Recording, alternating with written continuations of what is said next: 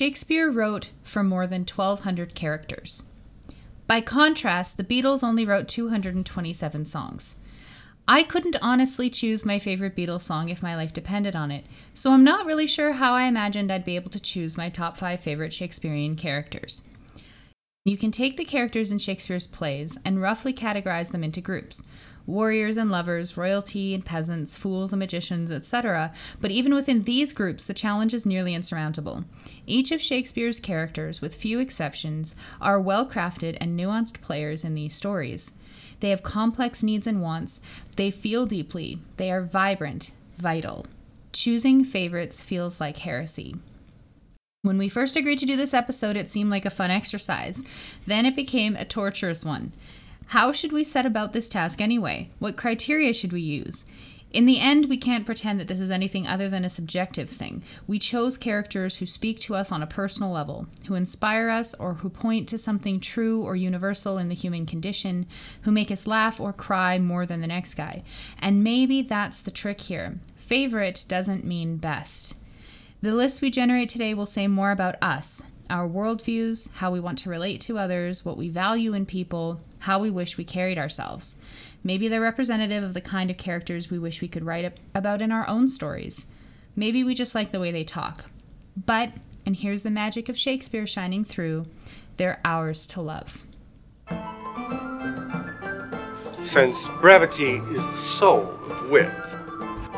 More of your conversation would infect my brain. Romeo, wherefore art thou Romeo?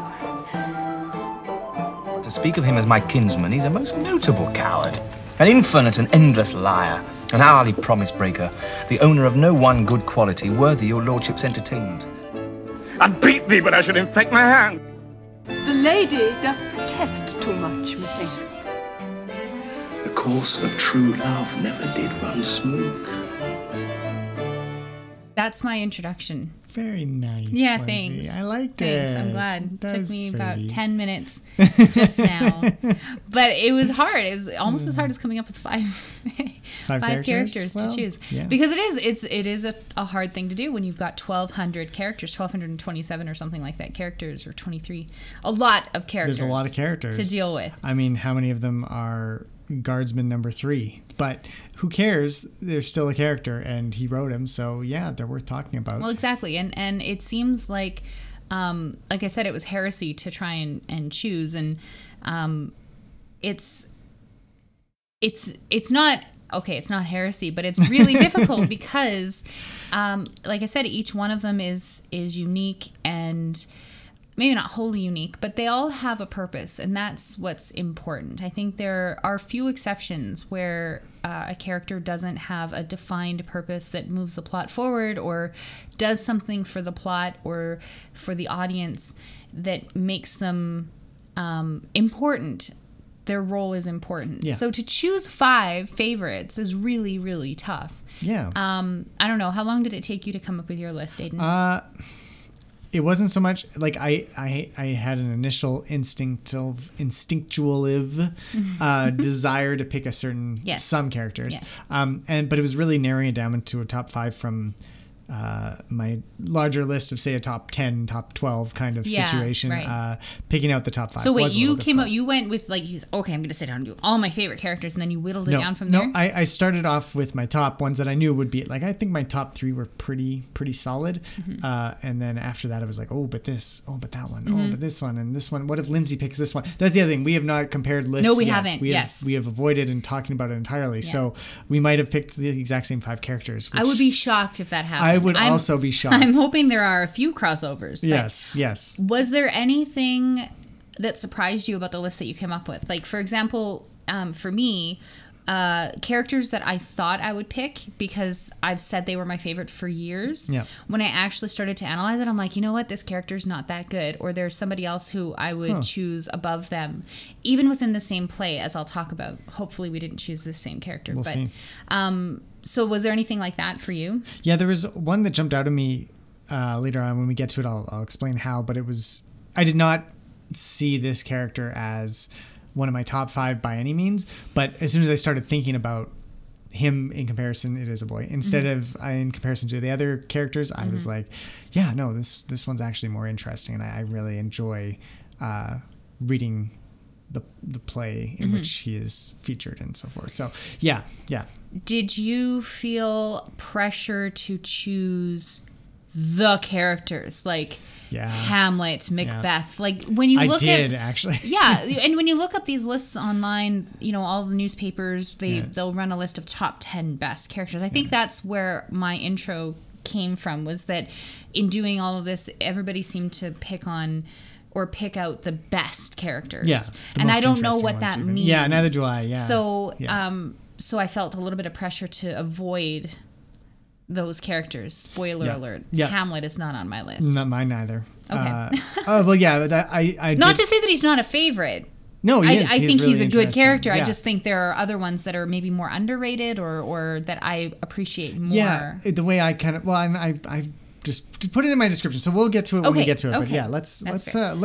So how are we structuring this a little bit? I think we're gonna go back and forth. I think it'll be like you did the intro, so I'll do my number 5 first. Okay. Then we'll do your 5 and back and forth till we get to the number 1. Sounds good. We also did list some honorable mentions, or I have multiple. You said you had just one. I only have one.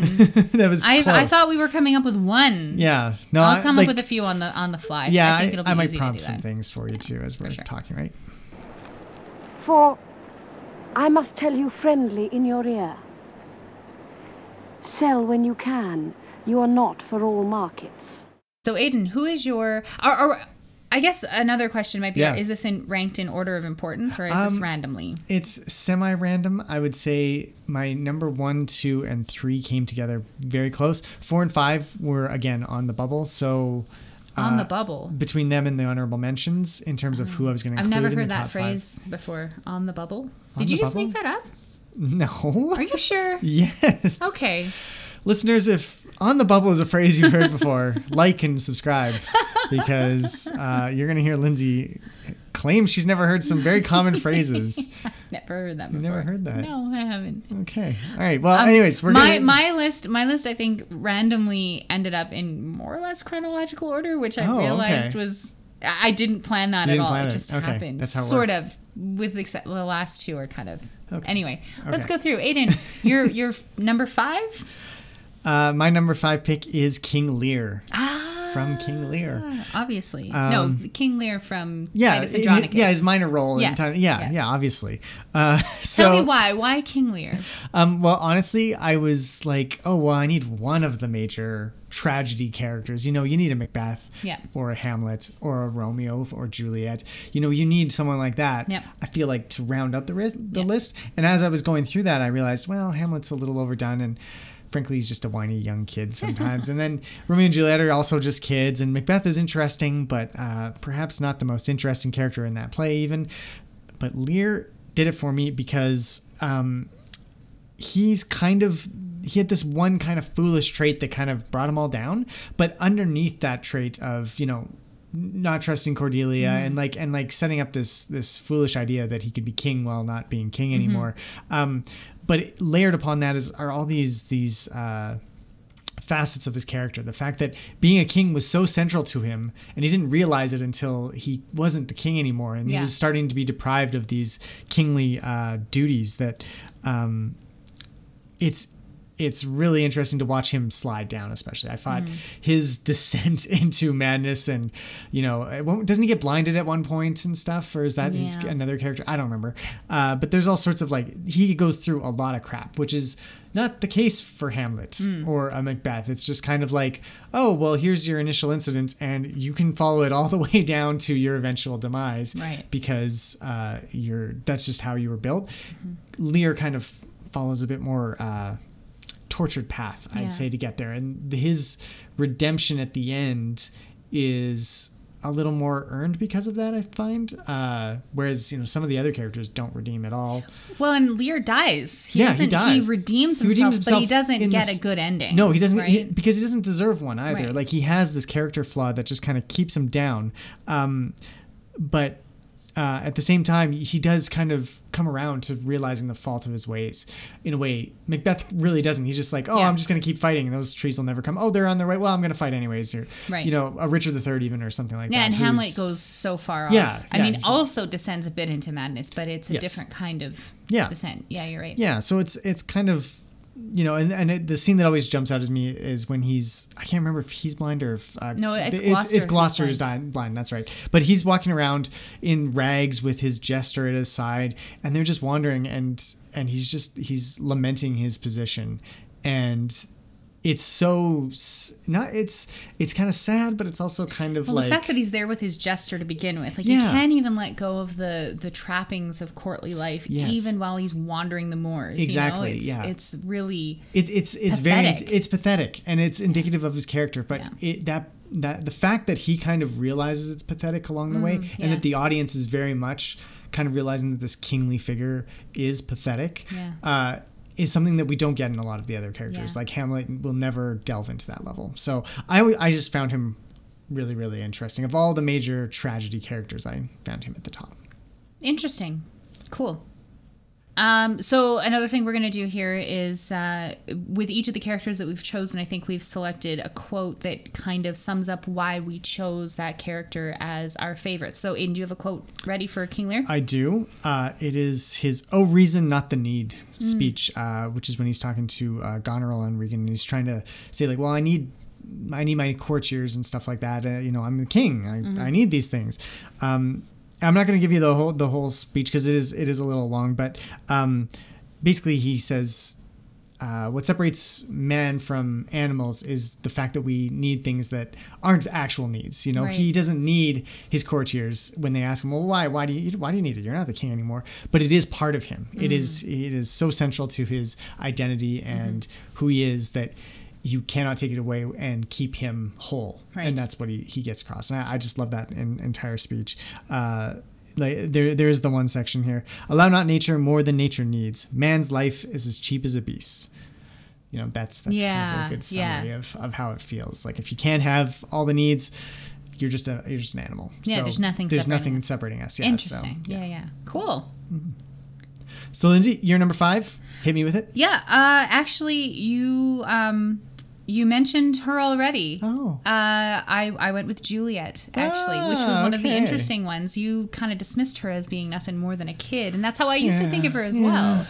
Having studied Romeo and Juliet in grade 10, I think we all walked away from that thinking, well, okay, these guys fell in love for a hot minute and 12 people died or whatever. Like it's kind of ridiculous. But in reading Romeo and Juliet recently, I think as an older person, as a nearing middle age, I'm looking at her differently. I feel like she's got, of all the characters, Romeo kind of is more pathetic in this play. He comes off as whiny and needy.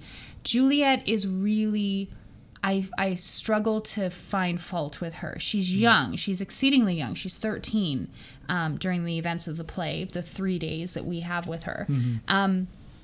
But she's the one who puts the brakes on with Romeo. She's the one who's trying to navigate this world between a world where women were the property of their fathers until they were the property of their husbands, and she's trying to decide which man she should align herself with. And she wants to be true and good to Romeo. She also doesn't want to dishonor her father. She plays nice with Paris, who her father is the one that her father and mother want her to marry. She has few friends. The nurse is her only friend, and later Friar Lawrence. But it's like she's so stuck between a rock and a hard place that when she kills herself, it's out of desperation. It's not because there's some flight of fancy. She hasn't descended into madness like Ophelia has. It's not the way that Lady Macbeth presumably dies, again, of madness off stage in Macbeth. But I feel really sorry for her. I feel like in another play, Juliet would have been a great heroine. And because of the circumstances that she was put in, she's she's just a very tragic figure to me, especially when you teach 13-year-old girls and you think, I can't imagine one of these girls in a situation like this and not making dumb decisions. Like I don't fault her for the decisions she makes, and I think that's important. And I think it's something that a lot of people forget about when they talk about this. I don't want to elevate Romeo and Juliet to the status of great lovers, because they're not, but I also don't want to dismiss her and say she's nothing but a dumb kid. Like, she was really trying to make a way forward for herself in a time when 13 was an age when you got married and had babies, because that's how old her mother was when she had Juliet. So, that's a tricky row to hoe, and so row to hoe? That's a phrase I've never heard before, You're Lindsay. kidding. Now you're just Seriously, what is that? When you it's like a tough path to follow, kind of? Yeah, like if you're gonna like hoe, like in the garden. Oh, okay. A row of vegetables or whatever. in a field or something. It's a hard row to hoe. It's not an. Okay, I've never heard that before. This is gonna be the sayings episode where we come up with idiosyncratic ways to make each other laugh, I guess. I like it.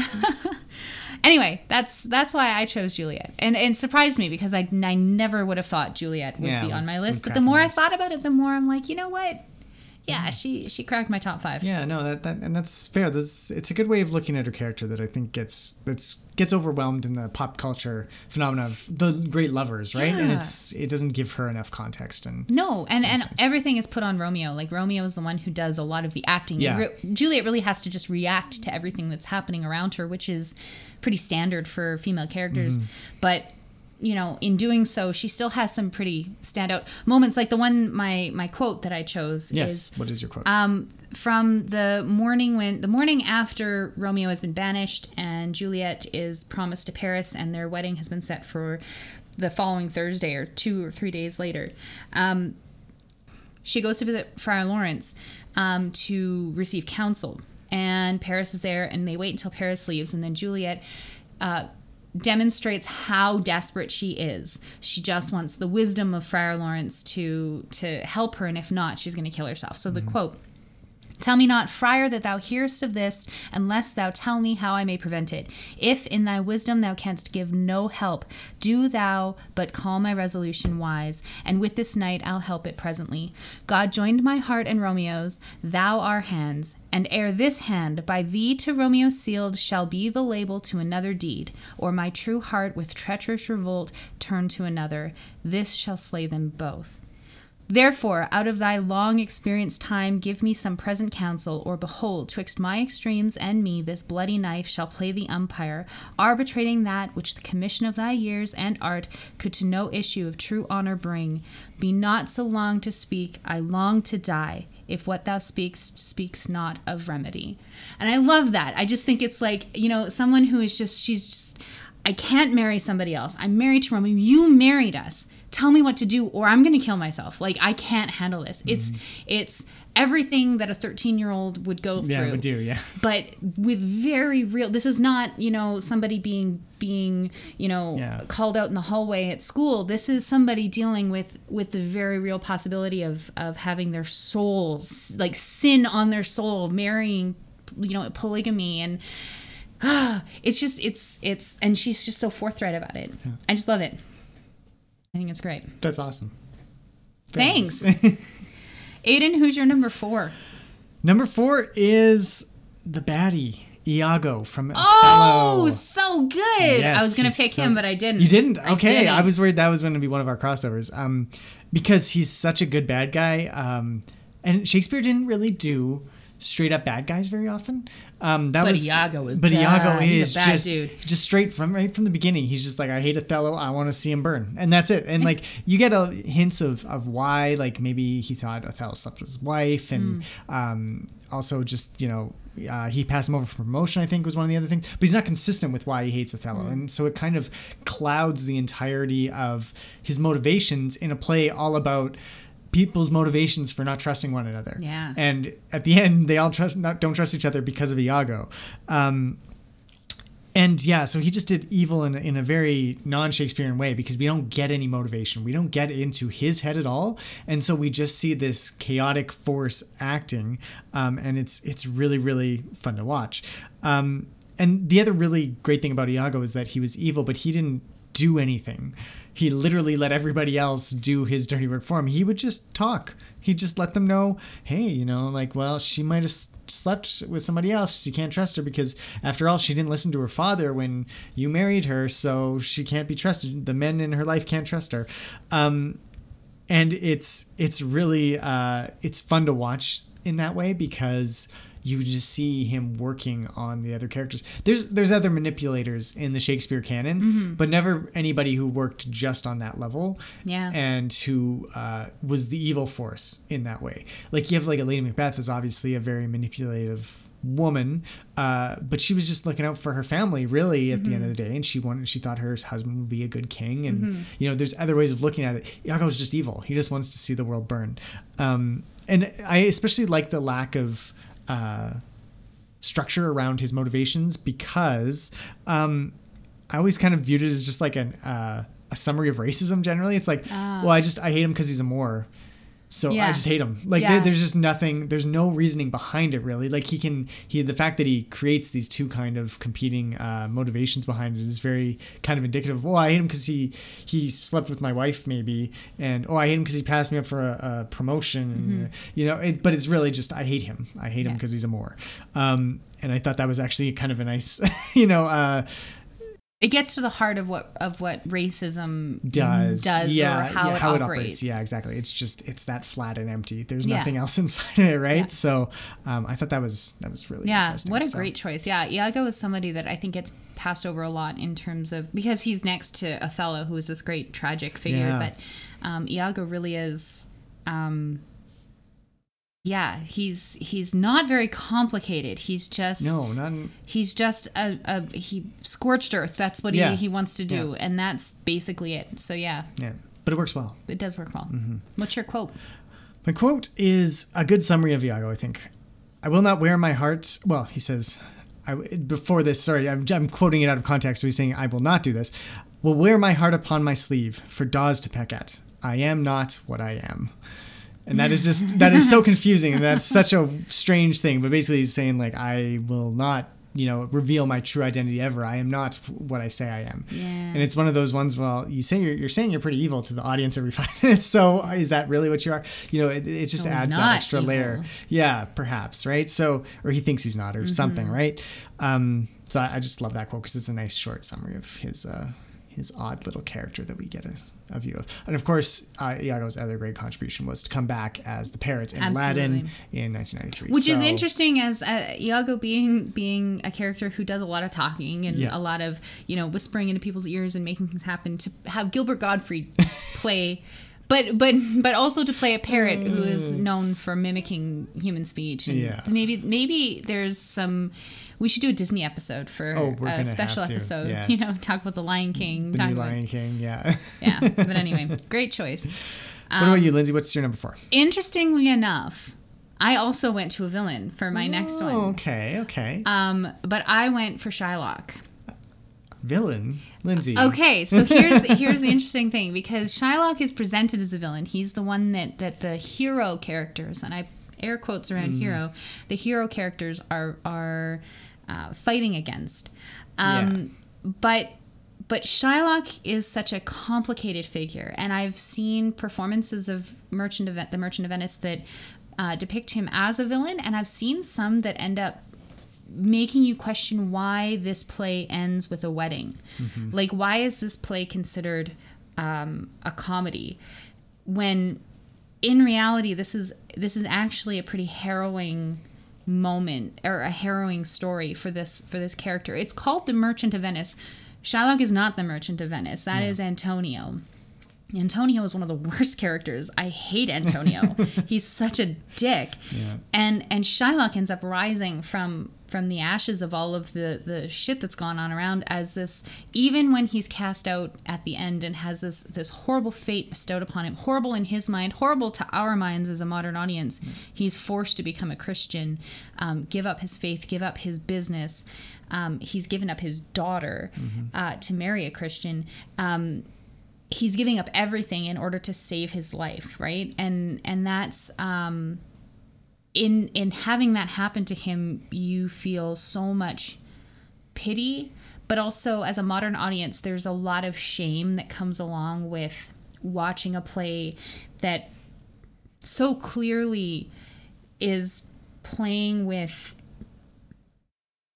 racist ideas that I don't know would be called racist at the time, but we're going to get into this a lot when we talk about The Merchant of Venice, but it is a very complex play, and Shylock is a very complex character. So yes, I'm calling him the villain because in the play he is the villain, but is he a villain? No. I really don't think he isn't. He's just somebody who is complicated and operating against the will of the person that we've been told is the hero, through whose eyes we're watching the play, really, right? We're supposed to side with Antonio, I think. Yeah. But in the end, we end up siding with Shylock. So Shylock is one of those characters that if you ever were to write a Shakespearean play from the other person's point of view, writing it from Shylock's point of view would be incredibly illuminating. But it's already kind of done. It kind of is too, I guess. That's the great thing about The Merchant of Venice is the fact that it does not shy away from the fact that Shylock's just a dude, and he has a different belief structure a little bit. Totally different worldview. But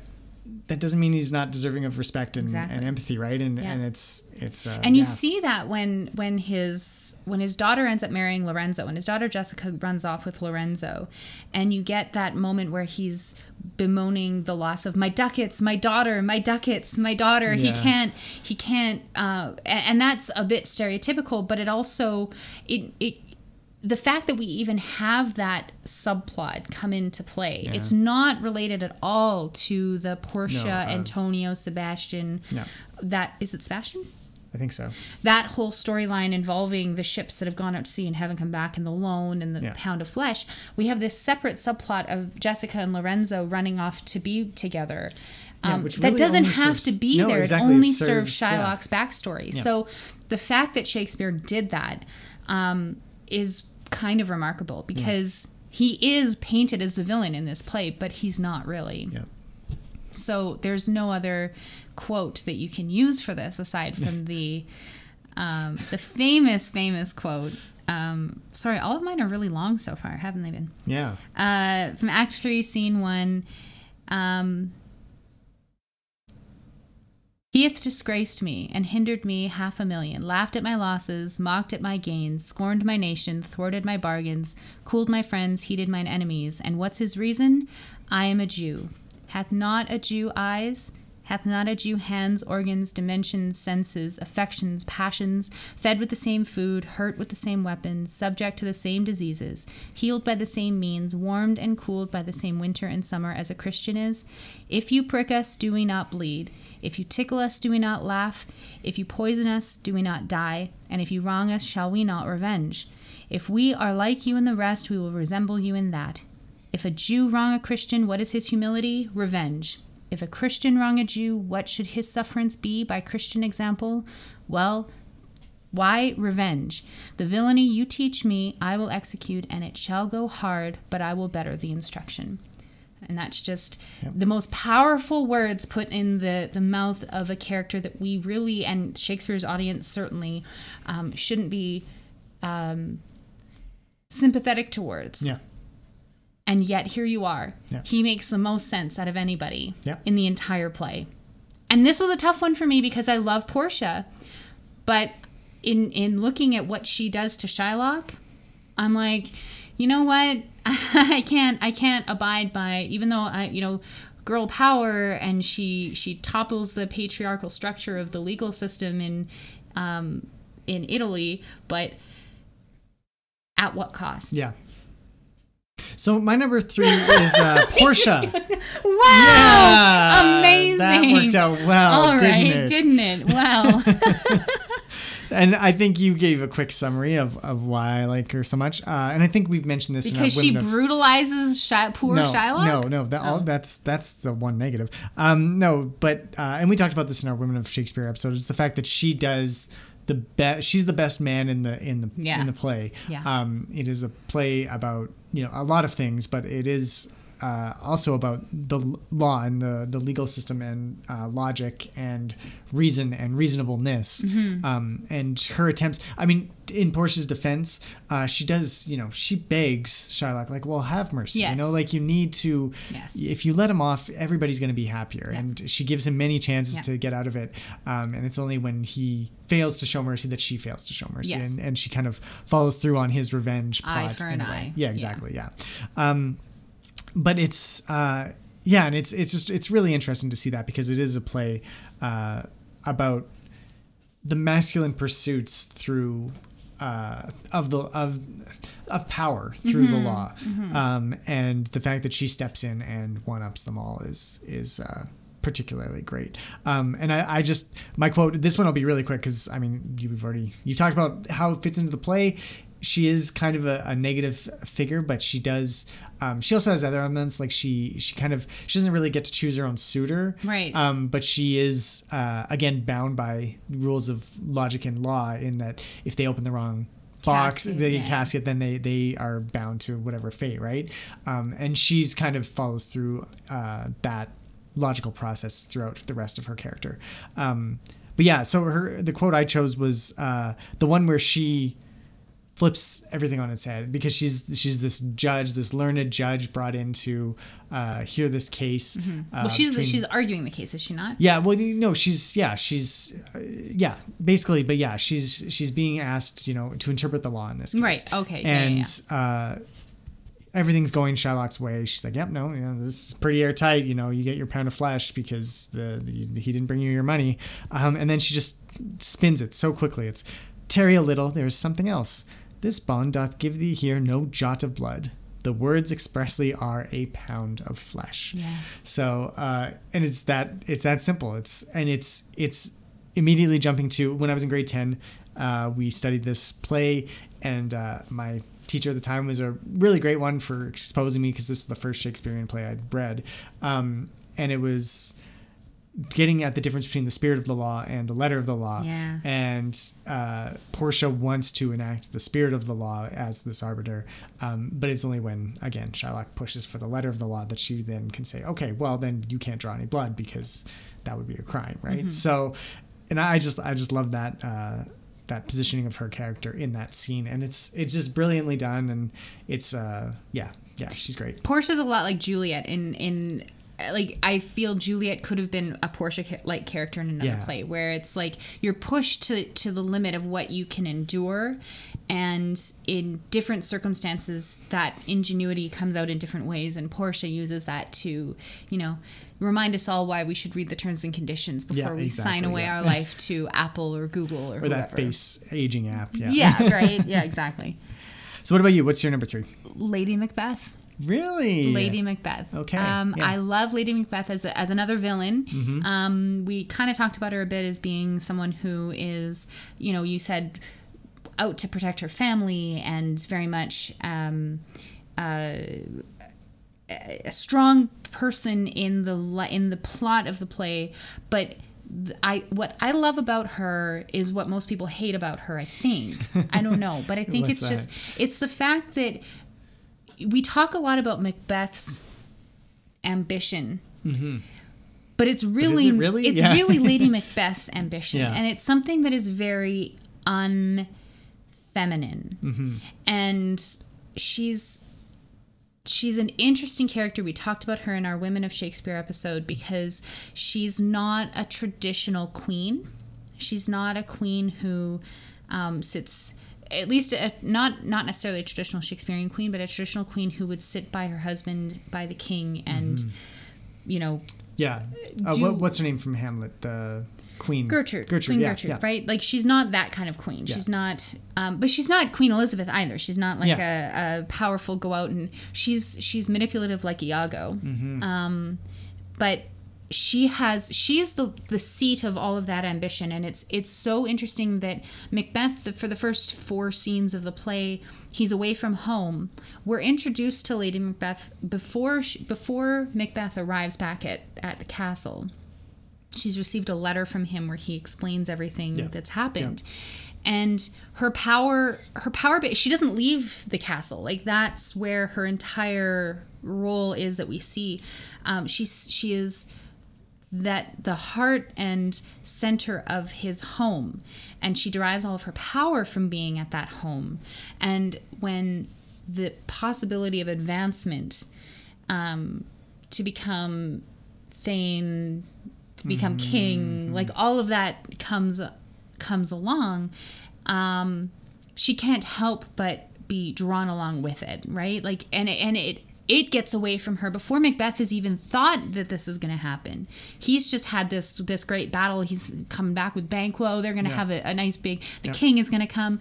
But Lady Macbeth receives a single letter. She wasn't even there. She didn't meet the witches. Nothing happened. And she's already thinking, like, we have to make this happen. And, like, her first words to Macbeth, to her husband, are like, you're going to kill the king. Yeah. The king isn't going to wake up tomorrow morning. You're going to kill him. Yeah. We're going to make this come true. Yeah. And it's so unexplained, like, why that needs to happen. Yeah.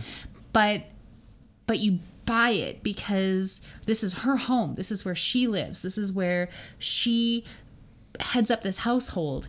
She's going to make shit happen, you know? And she's not a mother. No. She's not like a traditional wifely figure either. So she bucks all these trends. And that's why I think I don't love her because she's a feminist or because she is, but just because she's a very interesting female character. She embodies a lot of traits that Shakespeare doesn't allow his women to have very often. Yeah. And what quote did you select for? Is it the Unsex Me one? Yeah, it is. Okay.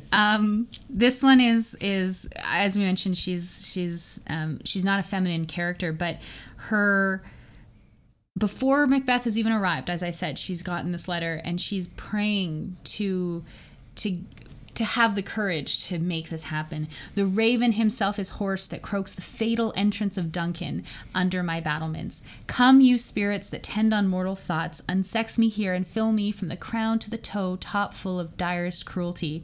Make thick my blood, stop up the access and passage to remorse, that no compunctious visitings of nature shake my fell purpose, nor keep peace between the effect and it.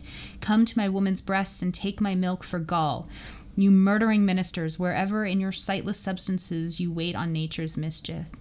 Like, she's talking about her body, like womanly, like her menstrual cycle and producing milk for babies. She's like, stop all of that.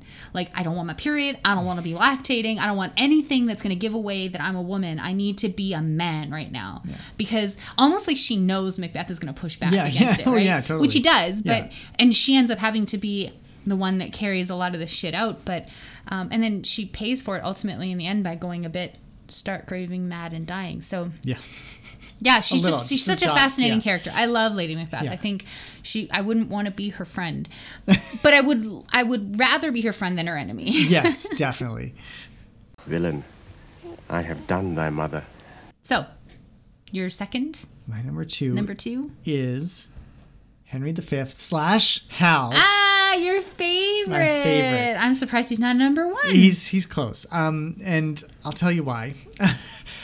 Is it Kenneth Branagh? Do you have a little bit of a crush on Kenneth Branagh? I have a crush on Henry V Kenneth Branagh. Yeah, when he's storming the battlements and stuff. Jude Law's Kenneth Branagh. Jude Law's Kenneth Branagh. Yeah. Jude Law's Henry V. A little less. Yeah. And here's the thing about Hal and Henry V is that when I read Henry IV.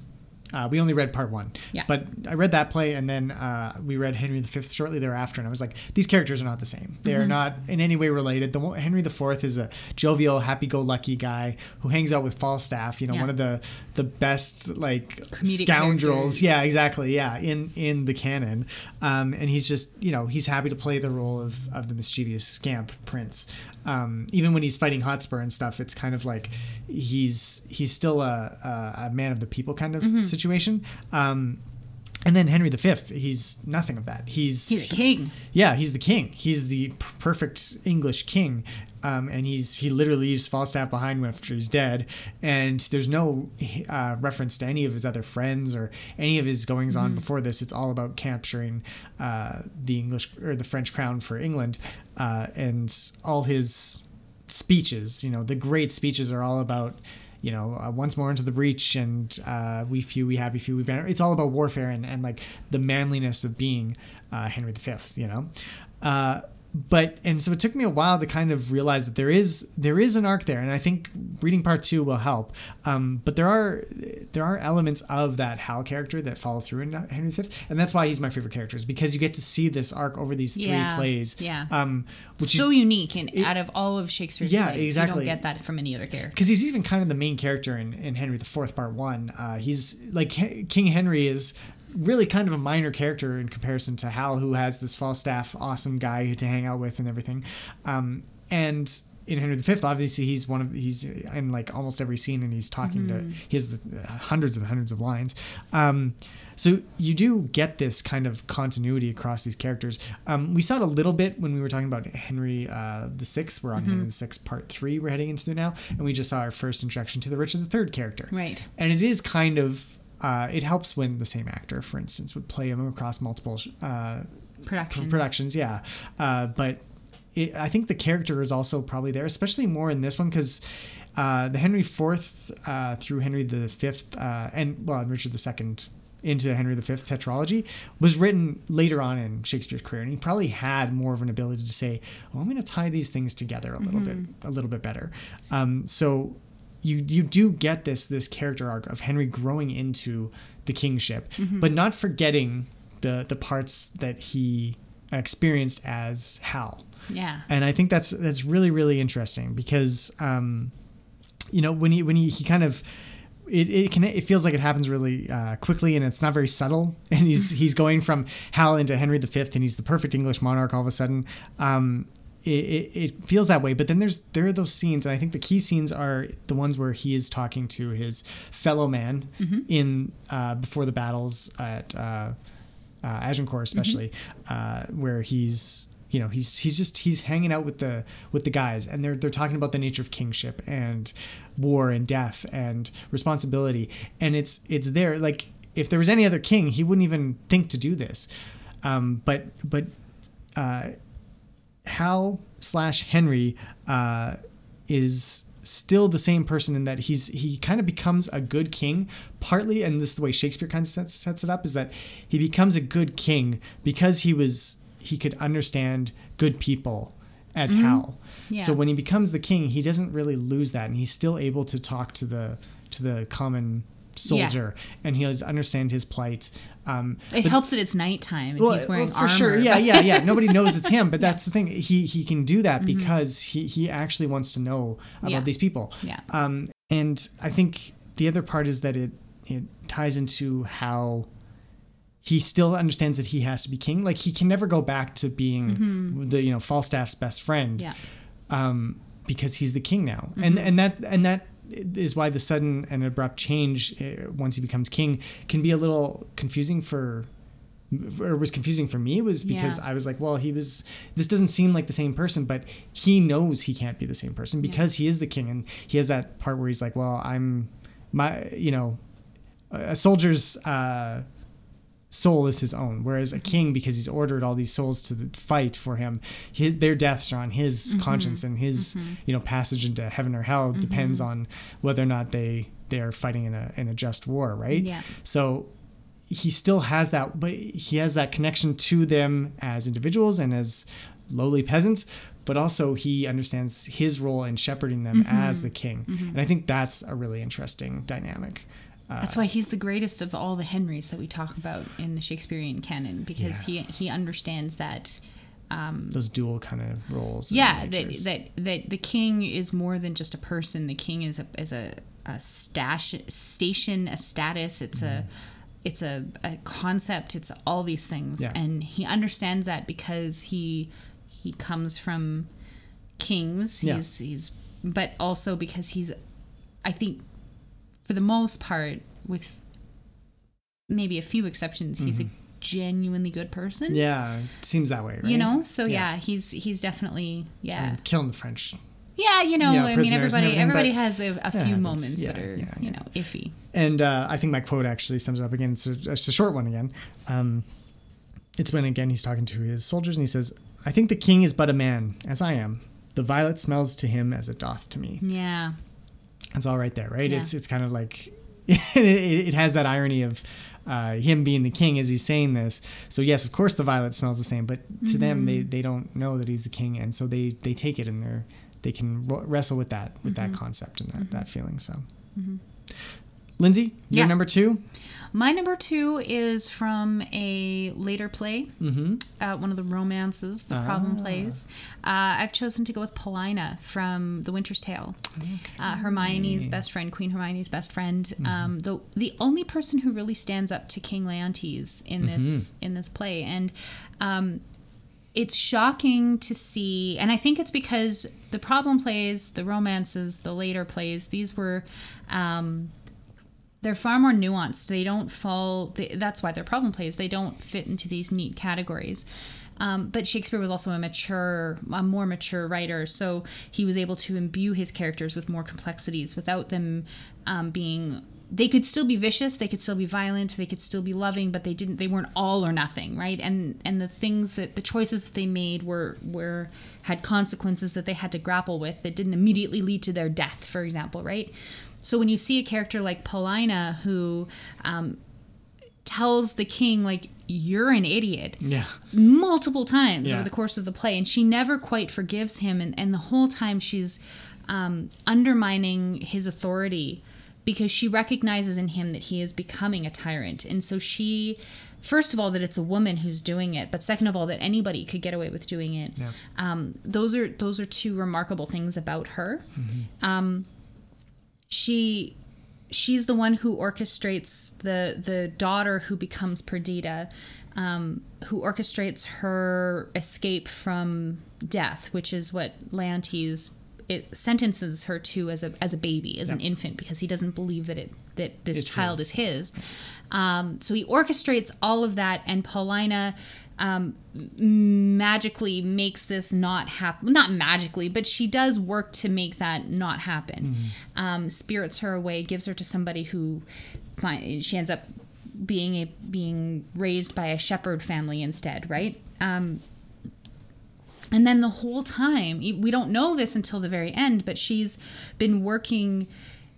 This is where the magic comes in, because she works to bring Queen Hermione back to life. And that's something that earlier plays would have condemned her as a witch. The Winter's Tale, by the time we get to the end, magic is not something that is so easily seen as corrupt or evil, right? So she's able to, I guess, walk that balance between... Well, it's not even a balance that she needs to walk. It's just what she does, and she owns it completely. And I think that's what really draws me to her, is that she knows what is right, and she doesn't care that the king, who has the power, the ultimate power to end her life, she doesn't care that she's standing in the face of this great man and telling him off, right? She knows that Queen Hermione didn't cheat on King Leontes. She knows that the daughter is innocent and is the rightful princess, and she's going to do whatever it takes to make sure that this wrong is righted. And even when it happens, like you get the sense she's never going to fully trust Leontes again. No. And so she's not so easily placated either, right? So she does all of this, and hell hath no fury like a woman scorned. You would think that Hermione or Perdita would be upset, but Paulina carries all of that for them. And I think that makes her a really powerful character. It also, I mean, it's been suggested that with a name like Paulina, or Paulina I think is how it's pronounced, giving that name to a woman, I mean, St. Paul being a saint, and to have a woman who stands in that role and kind of takes on, I think there's something to that as well. So she's just a powerful woman and a really interesting character, and someone who is really overlooked, I think, in the Shakespearean canon, just like the problem plays are kind of overlooked. Well, exactly, and that's the thing. Like I'd never read it until we watched the play this past just a month ago, and I was really captured by her character and the way she did stick up for her friends and do what's right, and also the role she had in eventually turning that character around, the King of Sicily. What's his name again? Leontes, yeah, because he's one of, like, when I was talking about Henry V, in his arc, there is a distinct arc to his character. It changes over time. Yeah. One of the few other characters I can remember who actually does that over the course of the play is Leontes, because he starts off as this very, terrible kind of guy who doesn't trust his wife and has her, basically has her killed, involuntarily, but leads to her death. And then at the end, he's a very contrite. He's seen the error of his ways, and he's actually made a change in who he is. Yes. And you see that on stage and in the play, and that's he's quite so something. Hugely conflicted the entire time, and I think that's why a character like Paulina works. Exactly. Because you know that he's not actually going to have her burned at the stake, but an earlier king would have, without question. And now we're in this gray area play with this, where it's not so easily separated into right and wrong, black and white. Even though we know that it's wrong, we can see the characters grappling with these questions, and it's believable. But that's what makes her so interesting, is that she knows she's right, and she sticks to it, and she is the voice of reason and fairness in this entire gray moral area, right? Yeah. So she's really great. Did you have a quote? I did, yeah. So the quote's it's a nice short one where Leontes has said, "I'll have thee burnt for whatever she's insulted him with," and she says, "I care not. It is an heretic that makes the fire, not she which burns in it."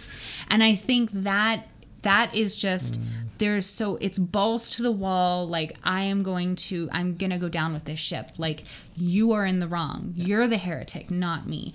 And I think there's a lot of power in that, especially when you think about who was on the throne when Shakespeare's writing this. Like, the guy who wrote the demonology book and is an authority on witches and how to get rid of them. Yep. You've got a woman who is standing up to a king and behind his back bringing his dead wife back to life. There's some balls there, some brass ovaries being employed. So definitely impressive there. So before we get to our number one pick, we're going to do our honorable mentions, plural, at least in my case. And here's just a couple, just top of the head kind of thing. Shylock was also close on my list. So was Lady Macbeth, and so was Macbeth. I think Macbeth is also a really interesting character. Richard III was also high up on mine. And Cleopatra, another history one. We slag on the history a lot, but there are some really great characters in there.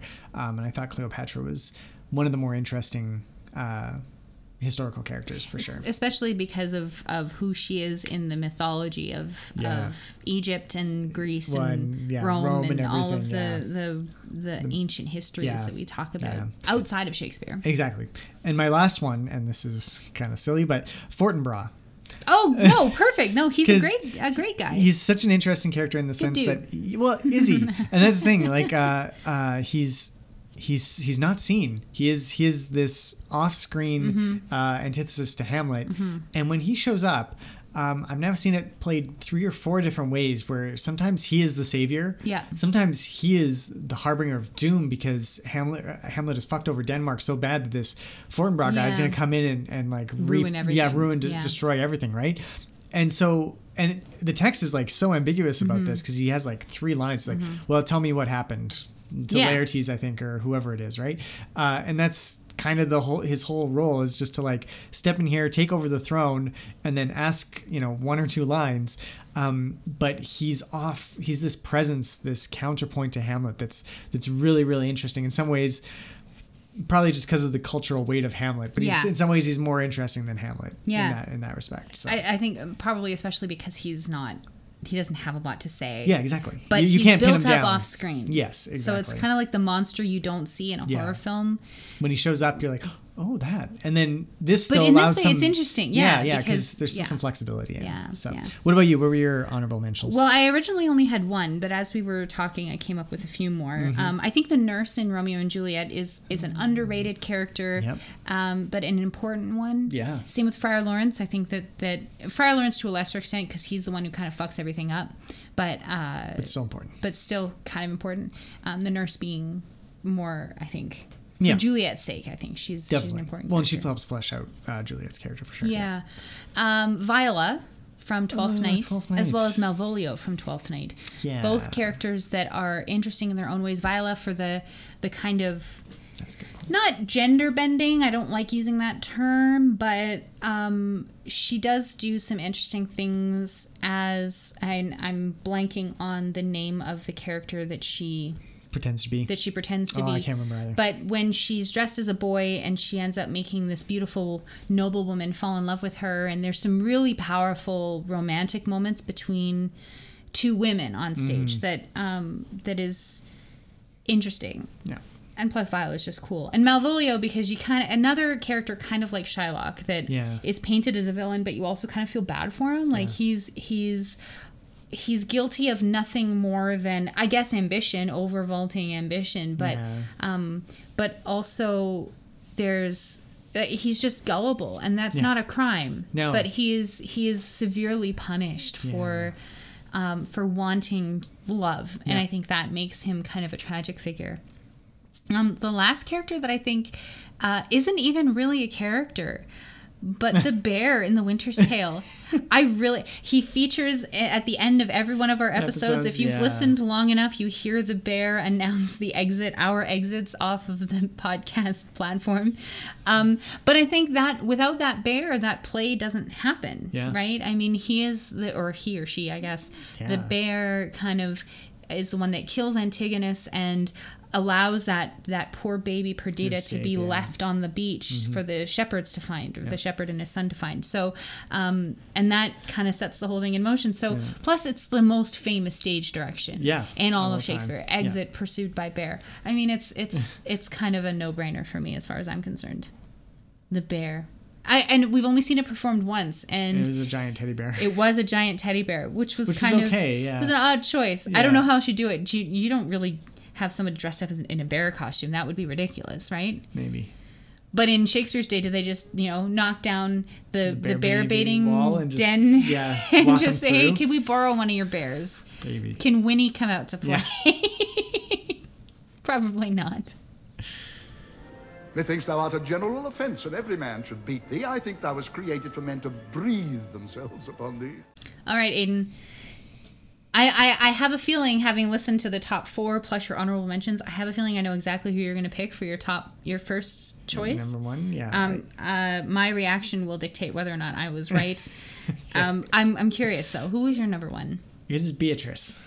Not who I was expecting. Really? I thought you were going to pick Cassandra from Troilus and Cressida. Or Cressida from Troilus and Cressida. Yeah. You didn't mention Troilus and Cressida once, and that was one of your favorite plays for a very long time. For a while, but I mean, the characters, they are kind of interesting, especially Cressida, because she is trapped in this in-between place, but it's very similar to Juliet in that way. She's stuck in this in-between role.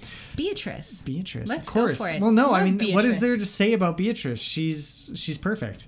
She's strong and capable and smart, and she doesn't take any shit. She's a woman qua woman. She does not rely on cross-dressing. She's not Portia. She doesn't need to be a man to say what she thinks and to express herself and be respected for it. She is a woman who is a good woman in the Shakespearean sense. Yeah. And a good woman in our modern day sense. Yeah. And I think those are very rare kind of collaboration points, but it works really, really well. And it's kind of a sad indictment that this is the only woman in Shakespeare that I can really pinpoint that has those marriage of qualities, because otherwise Shakespeare relies on, like Lady Macbeth, disgendering them almost in order to make them achieve anything. Yeah. Whereas Beatrice stands up for her friends and does everything that she needs to. As a woman. And then she still falls in love with a decent guy. It's like she literally has it all. She's the one female character that Shakespeare let have it all. And it's and I love watching her when it's performed, especially the early 90s version with Emma Thompson, obviously. That's just because you have a crush on Emma Thompson. Yes, absolutely. That doesn't hurt. But even other performances, I think it was performed once at our local festival, and I remember just enjoying it the heck out of her. Always do. So yeah, she's just my favorite for enjoyability, and then she just ticks all the boxes of a really interesting character in my mind. Yeah. And my quote for this one is kind of the quote. Again, it is the one, and it is longer this time. "Oh, that I were a man for his sake, or that I had any friend would be a man for my sake. But manhood is melted into courtesies, valor into compliments, and men are only turned into tongue, and trim ones too. He is now as valiant as Hercules that only tells a lie and swears it. I cannot be a man with wishing, therefore I will die a woman with grieving. Oh, I'm yeah. like, that is such a good Beatrice summary. Yeah. So, yeah. So she's my number one. Beatrice, awesome. Love it. What about you, Lindsay? We didn't have any overlap. None. I'm wow. kind of shocked. That's pretty impressive. I'm going with Miranda from The Tempest. I should have seen that coming. Okay. Yeah. Oh, really? You? Well, I know you love. Yeah, I know you love her, Yeah. and you love The Tempest a lot. I do love The Tempest. And again, another complicated female character because I think a lot of early scholarship on Miranda suggested that she was the embodiment of female feminine virtue. Mm-hmm. And it's only recently sort of that there's kind of people are looking at her a little bit as more of a feminist. I don't know if we call her, she's not Beatrice, she's not Portia, but she embodies feminine qualities. She doesn't shy away from that, but she uses them in a kind of, you can read it this way, in kind of a manipulative way to get not just what she wants, but to be the balance to Prospero, to be the balance to her father. So her father is this tyrannical figure who inhabits this island, and all the creatures living on it live under his thumb because he's this great magician. And she's kind of this tempering, calming influence on him, which is fascinating because she's a woman, she's his daughter, she should be listening to him, not the opposite. But she's still, in listening to him, and she does do what he wants her to do. She marries who he wants her to marry, but only after she decides that it's okay. You know, like she falls in love with the guy she wants to marry. Ferdinand, I think is his name. She falls in love with him. And then she's like, okay, yeah, Dad, I'll do what you want me to do. But it's simple things like her first line is my quote that I'm gonna bust out here right now. Her first line at the beginning of Act 2, it's almost like she walks onto stage and she puts her hand on his arm or like any daughter who wants to manipulate her father. She's like, Daddy, what are you doing? If by your art, my dearest father, you have put the wild waters in this roar, allay them. Right? Like. That's scene 1, it's act 1, scene 2. Yeah. It's her first line when she walks onto stage. It's like she knows how to use what gifts she has to get not just what she wants, but what's best for the people around her. And she's almost a civilizing influence, right? Yeah. She's not a wild woman. She's not wild like her father. Or Caliban. So she's really... she's a fascinating character and a fascinating portrait of femininity that goes to the opposite extreme of someone like Lady Macbeth, or I guess Imogen might be another one, maybe as an honorable mention from Cymbeline, who again is less active than Miranda, but still like these are complicated women who come out of these later plays, and so. I just like her. Yeah, no. I wouldn't. like I said, my order of the list went chronologically, more or less. Yeah. But I wouldn't say she's my favorite, but like my top favorite. But she's up there. She's definitely one of the more interesting female characters in Shakespeare. So, agreed. Cool. If I longer stay, we shall begin our ancient bickering. Well, this was fun. Now let's get down to brass tacks. That's another saying. Have you heard that one? Get down to brass tacks. These tacks of brass that you speak of, Lindsay. What are you talking about? Shut up. Of course I know what brass tacks are. All right. I've been down to them many times. You are a chair upholsterer? Yes, that's exactly what I meant. Wonderful. So on this week's marriage counseling, yes, we are going quote for quote. Who has the best? Which of our top characters has the greatest line? Lindsay, do you want to go first, or should I go first? I've been going first most of the day.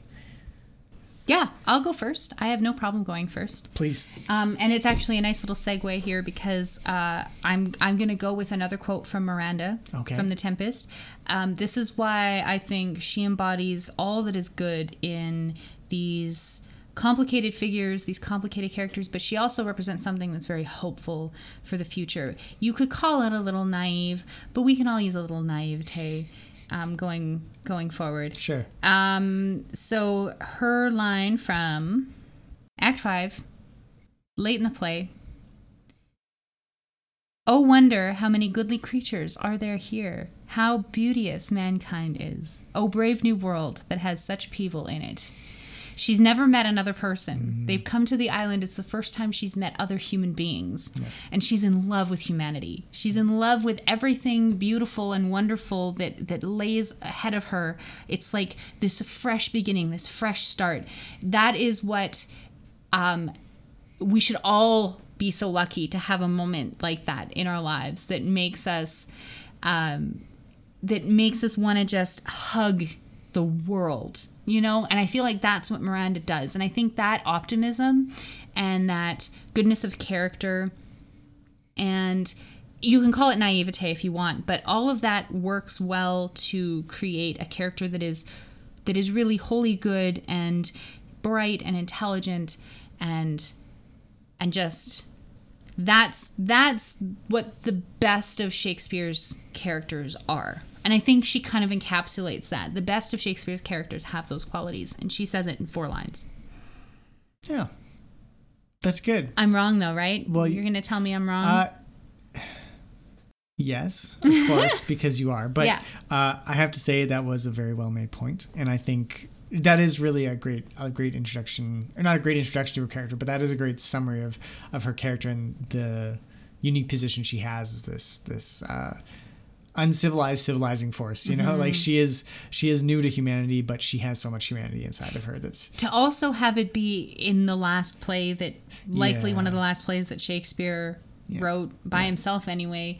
To have that be like the final word for his female characters, or to have it be one of the final words of all of his characters. It's nice. True. Yeah, it's nice.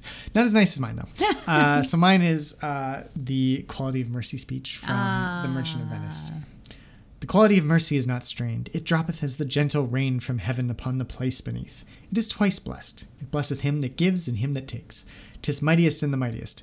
It becomes the throned monarch better than his crown. His sceptre shows the force of temporal power, the attribute to awe and majesty, wherein doth sit the dread and fear of kings. But mercy is above this sceptred sway. It is enthroned in the hearts of kings. It is an attribute to God himself. And earthly power doth then show likest gods when mercy seasons justice. Therefore, Jew, though justice be thy plea, consider this, that in the course of justice none of us should see salvation. We do pray for mercy, and that same prayer doth teach us all to render the deeds of mercy. I have spoke thus much to mitigate the justice of thy plea. That one, and the reason I love that one so much is because in the context of The Merchant of Venice, it's a play about empathy, and this is calling for the Jew to show empathy. Yes. It's calling for Shylock to say, hey, you know, we've all had it rough. Yes, you've been wronged, but mercy is so important to the function of society. The function of society, but the spirit of the law. You know, this thing that the law can be just, but it can also be merciful. Yeah. And you know, it is literally about showing mercy to a fellow man, not because of anything else, but just because it's the best thing for humanity, and it's above kings. You know, it makes you greater than a king. It makes you godlike. In a play about different interpretations of what God is, you know, this thing is placed above all else. Now, it's obviously a very Christian interpretation that, you know, Shylock doesn't really necessarily line up with, and you can see why his character wouldn't bite for it. Yeah. But at the same time, it is fundamentally about treating human beings well.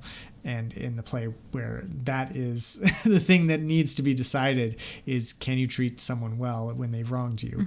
It is really important. And that really is the central theme of The Merchant of Venice, really, when you break it down. Yeah, and I just love it because I think it's Shakespeare's most forward-looking play of all of them. Of course, by far. So I think that one's plus that's the speech I had to memorize in grade 10 when my grade 10 teacher made us memorize speeches. I'm disappointed that you had to read it this time. I remember the first line and a half. Okay. Everybody does. Yeah. Well, that's all I kept. Okay. So I'm sorry. Apologize to your teacher. Well, he's retired now and hopefully not listening to this podcast. Let me tell you. Holy shit! I don't know. That's an amazing quote. And it's pretty good. I think whether we may have to call this one a draw, but what I'm looking at as you were reading that, and I'm thinking about my introduction to this podcast episode, where I said that our lists would reveal more about us than it would about the characters we're talking about. The fact that you went for something merciful and higher than, very philosophical, very abstract almost, this concept of mercy, and I went for something very optimistic and love everyone. I think my introduction was possibly the best one yet. Yeah. I think that we can call this a draw, but I won the episode. You win the episode, yeah. But very good. I learned a lot about you, and I think after 16 years, it's rare that you would get to have this moment of insight into your partner. But interesting that we did not have any crossovers either. Yeah. So this was illuminating on many levels. Hopefully for listeners too, and it wasn't just boring listening to us go back and forth. But I'm also impressed that we didn't just go for the standard easy answers. There were some deep cuts here, I think. Yeah, I think so. We could have gone deeper, I think. Probably. We'll go for we'll make a list of our top 5 favorites, the hipster edition. Well, I'm thinking we should revisit with only this. One line. I'm thinking we should revisit this after we've read all the plays. I think we should. Because there's still some that we haven't read, that we haven't watched. Yeah, or it's been a long time and maybe we've forgotten about. Yeah. I also think we should do one that's our least favorite characters. Yeah. Or like the characters we hate the most. We would just kick them in the teeth if we met them.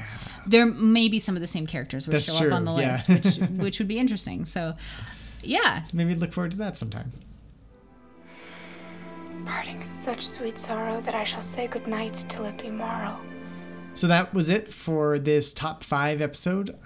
We hope you enjoyed it. If you have top 5s, top 5 characters, definitely send them. We'll probably run a poll on Twitter when we post this or something, asking people for their top 5 because, it's really interesting. There's 1,200 characters, so we're challenging you all to not choose the ones that somebody else has chosen. So good luck with that. There should be options, but So next up is Henry VI, Part 3.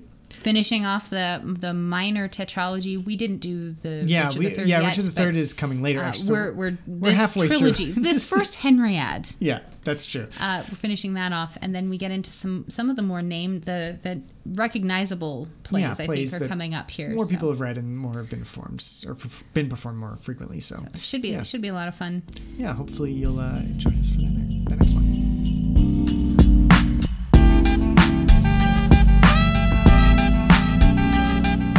You can find all our episodes on iTunes, Spotify, Podbean, YouTube, or wherever you get your podcast fix. If you want to tell us what you think of Shakespeare, his plays, poems, or any of the topics we discuss, we'd love to hear from you. You can contact us on Twitter, that's @TheBixPod, on Facebook at facebook.com/TheBixPod, or by email at thebixpod@gmail.com.